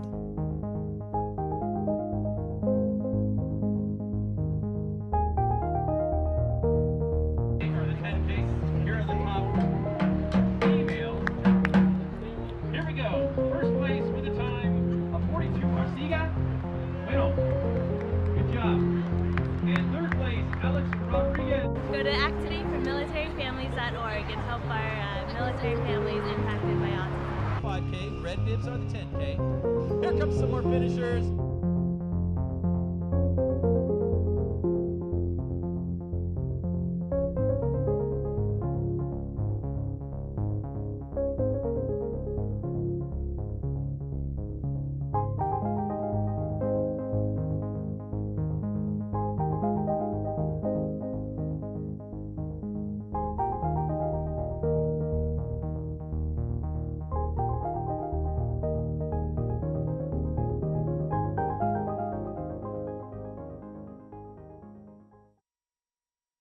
And we are back, and I want to say that the next run is on April 15th. Yes. And we want people to go on our Act Today website to register. Yes. Okay. And everyone can run, even if it's virtually. Yes. So make sure that you do that. Right. So now we are back with our guest, Sean Sullivan. Hi, Sean. Good to have you here. Hi. It's wonderful to be on. Well, it's great to have you here. Now, Sean, you are a motivational speaker and a child mentor for individuals with autism, and you are on the autism spectrum. That's correct. Right. So tell us about what kind of motivational speaking and how you are a child mentor. Absolutely. So to start off this conversation, I think it's important to mention that I refuse to let my disability, autism, to define and control me. I control and define my disability. I control and define my life. And with that said, that's the mentality that I have, and that's what I tell potential organizations that want to have me speak, and that's what I usually, that's usually my sales pitch. Okay. So I love it. It's a good sales pitch. They call that, I think I've heard it called an elevator speech, right? Yeah. That when you're in the elevator, if you can tell somebody who you are and what you do. So you refuse to let your disability define you, you define it, those are very inspirational words. So obviously when you do speaking, you are there to inspire. Correct, yeah. Okay. And this is based on your experience growing up with autism. Yes. And in fact, you've been quoted as saying that autism is your superpower. Yes, that's absolutely right. How do you mean that? Yeah, What do you mean by that? I mean that everyone who has autism, for the most part, is marginalized and not given a fair shake. And so I like to think of my autism as a strength, and I use my autism to its fullest advantage. Mm-hmm. And I believe that I have 30 years of experience with autism because I have it. I believe that it's only when we experience things ourselves that we can truly understand and comprehend what you experience actually is. Absolutely. As parents, I think we always, we want to know what the experience is of being on the autism spectrum. We're deeply, deeply curious. I don't know a single autism parent that hasn't said or felt at least once, I want to get inside my kid's head. I want to understand. But the truth of the matter is that we're never going to fully understand it. And that's why it's so important to hear from people like you and to have our kids hear from people like you who are on the spectrum and who are speaking positively about being on the spectrum. And you, in particular, one of the things that you talk about is bullying. Yes. You are somebody who experienced bullying and have lived to tell the tale and have some words and thoughts to say to younger kids about how to get through it. What kinds of things do you talk about with kids who are experiencing bullying? Well, for starters, I talk about trying not to take it personally. I know that's easier said than done. Yeah. Another thing that I try to say is the grass is green wherever you water it. Mm-hmm. And what that means in simple terms is that you can either be unhappy and want to be someone else, or you can make do with what you have and try your best to not let the situation you're in defeat you. I like to think about it as never give up, never give in, and never surrender to difficult situations. Instead, make the difficult situations give up, give in, and surrender to you. How did you get that attitude, though? Because there are a lot of people that are watching the show and hearing about your accomplishments and seeing what an articulate, inspirational young man you are. How did you develop that attitude? Was it something your parents developed in you, or you developed on your own? It comes internally. Okay. Inside. And at what point in your life did you start seeing, because I know that you have said that with a lot of hellish hard work, sacrifice, and dedication, you were able to go from being low functioning. I mean, we should say that you yourself say you were low functioning, having tantrums, not being understood, had a hard time making friends. Now you have your own website. You've been a panelist, an autism self-advocate at big disability conferences. You recently won a beautiful, beautiful trophy, a self-advocate award from the Regional Center of Orange County. How did this develop? How did you turn the corner, Sean? I just got sick and tired of being helpless. I got sick and tired of being unhappy. And I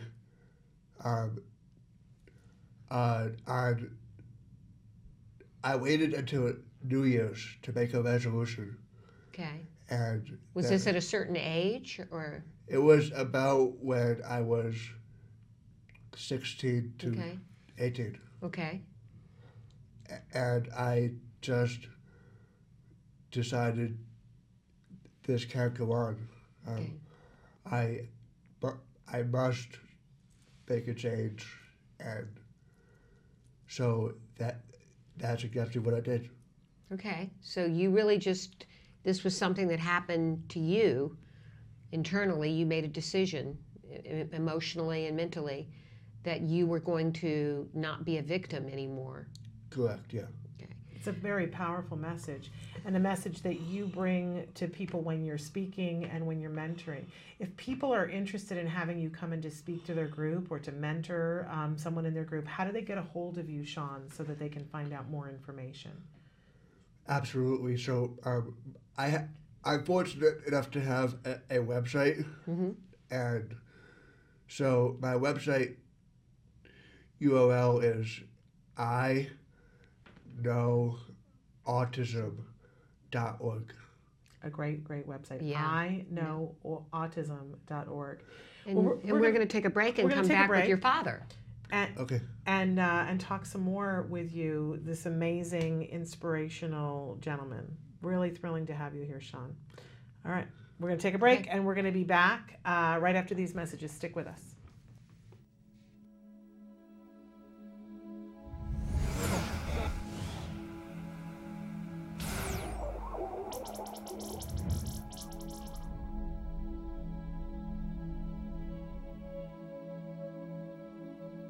Nick was diagnosed with autism in 1994 at the age of 4. He received 5 years of therapy from CARD that eventually faded out. Nick recovered from autism in 2001. The song I'm about to perform is by the Red Hot Chili Peppers. CARD helped many patients, myself, to recover to this level now. Cheryl and Mike's son, Jack Riley, was diagnosed with autism in 2010 at age 2. He's been receiving therapy from CARD for a year and a half. Today, Cheryl, Mike, and Nick meet for the first time. I'm curious as to what you remember. I certainly remember pretty long sessions, and I'd be frustrated if I would make mistakes. I mean, I remember one time I had to count a row of 6 blocks, kept messing up. That was really difficult. No. I need it. At what point do you recall hearing the word autism? I was able to figure out what I was going through without anybody having to tell me. Our concern is if it's a big secret to hide. I don't know what we can say. No one ever told you, you just discerned But the it? reason I'm comfortable talking about this is because I felt it. In therapy, I certainly began questioning why people reacted as they did based on what I said and did. Particularly because of difficulties I was facing in school. It got to a point where I wanted to understand why it was. I entered while still going through therapy and still showing significant signs of the mental condition. Even after I'd improved to a significant extent, there were those who still gave me a hard time for it. Did it hurt your feelings when you were in school, the way that kids... Oh, absolutely, because it was bullying, it was harassment. That scares us. They called me names. I was basically, when it came to sports and PE, I was usually the last kid chosen. Did teachers intervene? Fortunately, not really. I mean, it was just so hard for me to talk about it because of how ashamed I felt. Certainly the first few years of elementary school, I don't think I really had the most supportive teachers. I mean, I remember my mom told me how my first grade teacher once said that she thought I had no chance of getting anywhere. And going away to college and out of state and being the only person from my old school district has made a difference. It's just really improved my social life tremendously because I got to be me, because with nobody knowing about my past, I wasn't faced with these misconceptions and prejudgments. Do you tell people, new people that you meet? No, that's not the first thing I will ever No, I would tell hope it's not the first thing. You know what? In most cases, I never do, because while it's a part of my past, it doesn't define who I am. I mean, just thinking back to the very beginning, pretty much each episode, autism, what, not who. I want to tell you right now, though, I'm so impressed with you. Likewise. I want you to know that. Likewise. I mean, your son really inspires me just as much, because I'll tell you anytime. I adore him, but I'd be lying if I said it wasn't challenging. I mean, it's cost me my the stuff that like career things, goals. I don't care about those anymore. I work at night. I'm tending bar. Not that I'm too good for that. I'm just saying that's what I do.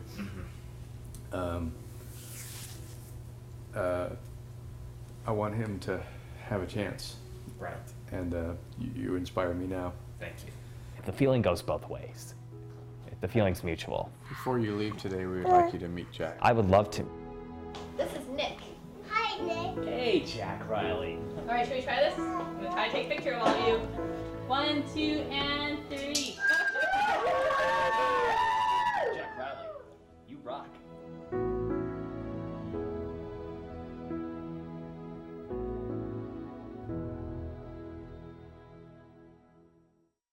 We are back, and we are here now. If you missed the last segment, we were talking with Sean Sullivan, who is an autism advocate, public speaker, and child mentor. And Sean, you're very inspirational. Thank you. Yeah, and we asked that your father come on because we have this series, Autism Family Portraits, where we look at families and kind of see where they've come from and where they're going when they have a family member with autism. So your dad, Craig, has graciously agreed to join us. And Craig, we're here now with Sean at age 30, but the last 30 years have been a long road. Well, you see the white hair. I see the white hair, but it's looking good on you. You wear it well. Thank you. Okay, I think we're having a mic issue. Yes, we are. I've got it now. Well, they're all reading your lips, I hope. Okay, I'm going to actually redo the intro. Okay. So I'm sitting here with Craig Sullivan, who is Sean's dad, and as I said, we talked to Sean in the last segment, and we're going to find out now the role of the family. We do a series called Autism Family Portraits, and Craig, tell us, Sean was diagnosed with severe autism. He was. At what age? I think it was around 2 or 3. Okay. We had him into a hospital for 2 weeks to find out why he couldn't eat anything and why he didn't appear to be developing in the way we had expected, and that's when he first had the diagnosis of autism. When you think back, Sean, to when you were very young, like before you went to kindergarten, and what is your memory of those years? I felt like I was on another planet. I didn't belong. I couldn't make any friends, and I did not know why. And finally, I discovered that I had a disability. Okay, so he was diagnosed by the school district? Well, actually, his mother and I brought him in to get checked out privately. Right. And later the school district affirmed that diagnosis, okay. And he was in the special needs program throughout his school career. Throughout his school career. Okay. But he ended up with a high school diploma and has taken some college courses and has now entered into a career as an advocate for autism. And so how did all that come about? What are some of the things that the family did? You told me it takes a village, number one. It does. It takes a lot of people who love and care for him. It all started, I think, with his grandmother as our leader, who loved everyone and would forgive everyone and would always tolerate everyone and always look for the good. And I think Sean inherited that more than any of the rest of us. I had a grandmother like that too. Yeah, it's nice to think of those qualities. That she lives on in him. Right. I think the turning point was somewhere in his teens where we discovered Sean wasn't an autistic person. Sean was a person with autism, if you understand my point. The difference between those two perceptions are, I think, the beginning of his understanding that he could actually use this as a tool, the expression of one door closes, another opens. Right. When he finally realized that this wasn't necessarily a disability, it was just an other ability, and one that he could perhaps take and use as a tool for strength rather than weakness, it turned him around completely. Were there any particular learning techniques or interventions or any therapies that you found to be most useful? Well, we've been through them all. You have. Any parent listening to this understands that point. We've Right. been through all of the therapies, all the medicines, and we've had successes and failures, and we've had successes that turn into failures. Right. Nothing worked forever, and we were always looking for the next level of intervention and therapy.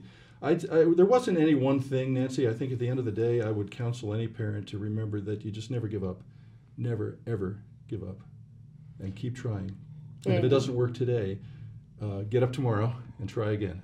So did you ever think one day you'd be seeing your son living on his own? Never. Never? Never, no. I mean, Not only living on his own. The fact that he can but- live on his own, that he has a website, that he's a published author, that he's won consumer advocacy awards, Right. that he was on a podium with Temple Grandin. I mean, I would never have imagined any of that. You know. What was that like for you, Sean, being on a podium with Dr. Grandin? It was spectacular. From 50 years from now, I will not forget it. Dr. Grandin is a big friend of this program's. Shannon was just at NASA with Dr. Grandin, Wow. where she gave a speech, and they got a tour of NASA, and were with all the scientists and astronauts down there. Amazing woman, and she is also one that says never ever give up. That's it. And as she inspired Sean, someday Sean will inspire others. Yes, and some days today. I can imagine that she was inspirational to you. Do you hope to be inspirational to others the way she is to you? I hope to. I will make sure that I realize that dream. Very good. Very good. Well, we want to thank you for being with us today. It's been just a pleasure to have you, Sean. Pleasure to have you. Thank you. And what are your goals now, Sean? You've been winning awards. You've been speaking. What would you like to see yourself doing over the next, couple of decades? So one of my goals is to start a disability dating and socialization website. A disability dating and socialization website. That's a good idea, because there are a lot of people out there on the spectrum that want to meet people, right? Absolutely. Okay. All right. Well, we're going to keep that. We're going to keep watching for it. If you start it, will you come back and talk to us about it?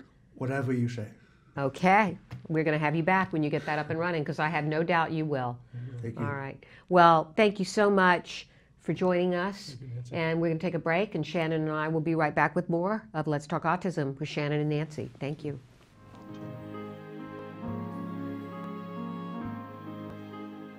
Are those your eyes? Is that your smile? I've been looking at you forever, yet I never saw you before. Are these your hands? As a celebrity, whatever that means, you want to do what you can to give back. The way I've always looked at it, if I'm available, I'm going to be there. And when you get there and you see what folks are doing and the lives that they're touching, how can you not want to continue to be a part of it? And for the first time, I am looking in your eyes. What can we all do to make a difference? Not only with trying to find a cure, but to help the children and the families that may not have the resources for these kids. When you're looking back at me, now I understand what... None of us are doing enough, but I think that we're doing as much as we possibly can. Because we all live in society, and the more we can all do to help society, the more it helps all of us. And for the first time, I am looking in your eyes. And for the first time, I'm seeing who you are. I can't believe how much I see when you're looking back at me. Now I understand what love is. Love is.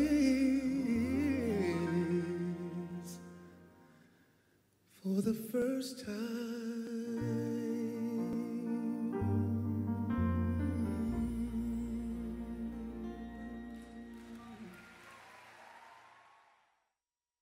What is autism? autism? What is autism? What is autism? What is autism? What is autism? What is autism? I've been asking myself that for a very, very long time. Let me think about that one. Trying to, Jeez. Let me think. Oh man, that's a rough one. Yes.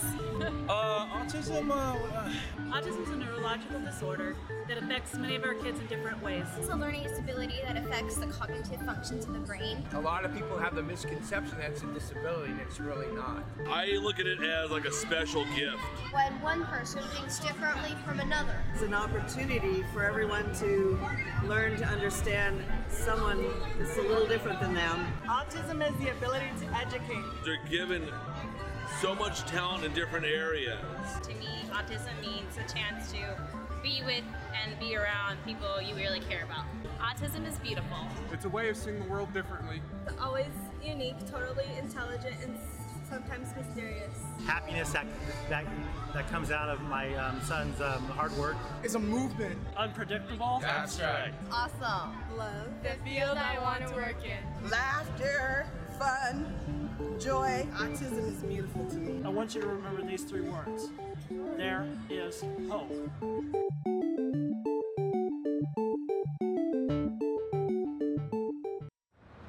Hi, I'm Shannon Penrod from Autism Live. And I'm Nancy Oswald Jackson from Act Today. And together we co-host Let's Talk Autism with Shannon and Nancy. And I'd like to thank Emily Goodwin for challenging us to the ALS Ice Bucket Challenge. Yes, we're thrilled to be able to show how the autism community supports the ALS community. So we're going to ask some autism activists to take the challenge on as well. Dr. Doreen Grandpichet, the founder of CARD and Act Today. Matt Asner from Autism Speaks. Lisa Ackerman from TACA. Holly Robinson Peete from the Holly Rod Foundation. Ariva Martin from the Special Needs Network. Scott Badish from the Autism Society of America. Alex Plank from Ron Planet and activist Jesse Saperstein. And finally, Dr. Temple Grandin. You've been challenged!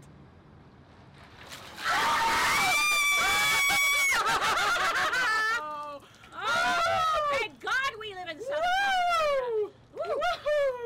Woo! Shannon, that was a very fun day. I mean, it was freezing, but it was a very hot day, thankfully. It was really, really hot, and we did it like on a moment's notice. Somebody challenged us. Yeah. And we did it on a moment's notice. We walked out to the balcony at the old building. I think it was Matt Asner. It might have been. As I recall, yeah. And I didn't have makeup on. I don't think you had makeup on either. Right. And people are always shocked when they see me without makeup because I have rosacea. I look like I have a sunburn always. And people go, "Do you have a sunburn?" And I'm like, "No, it's just me. I'm a ruddy person." And and then we were in the hot sun. Yeah. And then they dumped the cold water on us. And boy, it was quite a difference. Woo! Yeah, that was fun. Remember when that took off? I do. That was such a good thing. I do. I think one of the sad things about it is that a lot of people didn't send in money. It didn't end up making ALS as much money as but they did. I think they made more money that year than they did any other year. They did any other year. So. It wasn't what everybody had hoped, but Now, that family was delightful. The Sullivans, yes, Sean and his dad, the whole and family, and we got to meet the mom stepmother was here, and his really nice people. That just shows you, like, he was diagnosed with severe autism. He was really not really functional, and here he's realizing so many dreams for himself out there. And said things that just like lighten you. That just are so. I know. We have this conversation all the time about how people will look at our kids and they will make a decision. And then sometimes we get pieces of paper that say, "Oh, your kid is this." Which and I recently got. Your kid is never what's on that piece of paper. Your kid is never what the person, your kid is your kid. It's not even what you think or what you want. Your kid is your kid, and they amaze us. Yeah. If we allow them to, they amaze us. They do. And Sean is living proof of that. Absolutely. Now, speaking of some kids, there was a story about a young man that we covered who was out running. This was in Syracuse, New York. A young runner with autism who was, first of all, what an amazing thing that he was out there running and doing this. Doing and he's a marathon, an avid yeah. runner. Yep. Yeah, doing a marathon. And he was accosted, essentially. Yeah, he got off track somehow he ran off course, which is a problem, and that happens with people on the autism spectrum. Right. I love that for, a lot of the runs, have the chip thing. You guys have the chip so that they can track. Right. And we need to have more runs that are like that, but for some reason this young runner got off the course and was running, had a number on his shirt and was running, and this Yahoo, Martin McDonald. Sorry, Martin, I'm calling you a Yahoo. A Yahoo. What's a Yahoo? Well, it's a nice way of saying idjit, as my grandmother would say. An idjit decided that this youth who was running, who happens to be African American. So we can assume. We can make assumptions that there were assumptions. So the Yahoo was in his car with his wife, who had a purse, as you do when you're in a car, which is a moving armored thing, saw this young man running and felt that this young man was going to come and get his wife's purse out of his car. Right. So he basically... He got out and knocked the young man to the ground. So it's nice to hear that there was a lot of media attention around the case, and what he was sentenced to was 3 years probation, 80 hours of community service, and a 5-year order of no contact with Chase Coleman, who was the young teen, the runner, who we are proud of him for being out there running. Yeah. And for having a running career and doing this, and he who should was be afraid applauded. To run. Yes. Who should be applauded and was afraid to run after. So we hope, first of all, that Chase is back out doing his running. And there were a lot of people who offered to run with him, which we applaud that too. But we do want to say that originally when this happened, his mother asked for there to be charges pressed against the Yahoo. Right. And initially, the Rochester City Court judge, Caroline Morrison, declined to file an arrest warrant and asked the police to gather more information. And while we appreciate that she asked for more information to be gathered, then there was a bunch of media attention, and then suddenly there was an arrest warrant. Interesting how that happens. When we speak out as a group of people, sometimes we have the ability to help somebody to have something that should have happened to begin with happen. Nothing like a Use your little voice. Public outcry. Yeah. Okay. Shannon, you brought this article to our attention, an interesting article in Scientific American about different tools that are now being used to help kids on the spectrum. Yes. We've done a lot of stuff, and we're going to continue to do a lot of stuff about robots here on the show. But it's really significant that our kids who are on the autism spectrum like robots. We've only got 1 minute, so we're going to keep this really short. Check it out in Scientific American. Yeah, it talks about robots, brain scans, and apps. Yes, all these things to be used for teaching, socialization, and that robots are doing more and more of that. And you would think that it would be weird, but it's not. It's actually a very good thing for them, and it's reinforcing for them, and they learn faster. So tell us about tomorrow, what you've got on the show. So tomorrow on the show, we're going to be talking about this. We talk about it every Thursday, mindfulness, but there's a whole new set of studies about mindfulness in the classroom, and we're going to be talking about that. We've got some very special guests that are going to be with us here in the studio. There is a special conference that's happening at the Agora Hills, We Rock the Spectrum.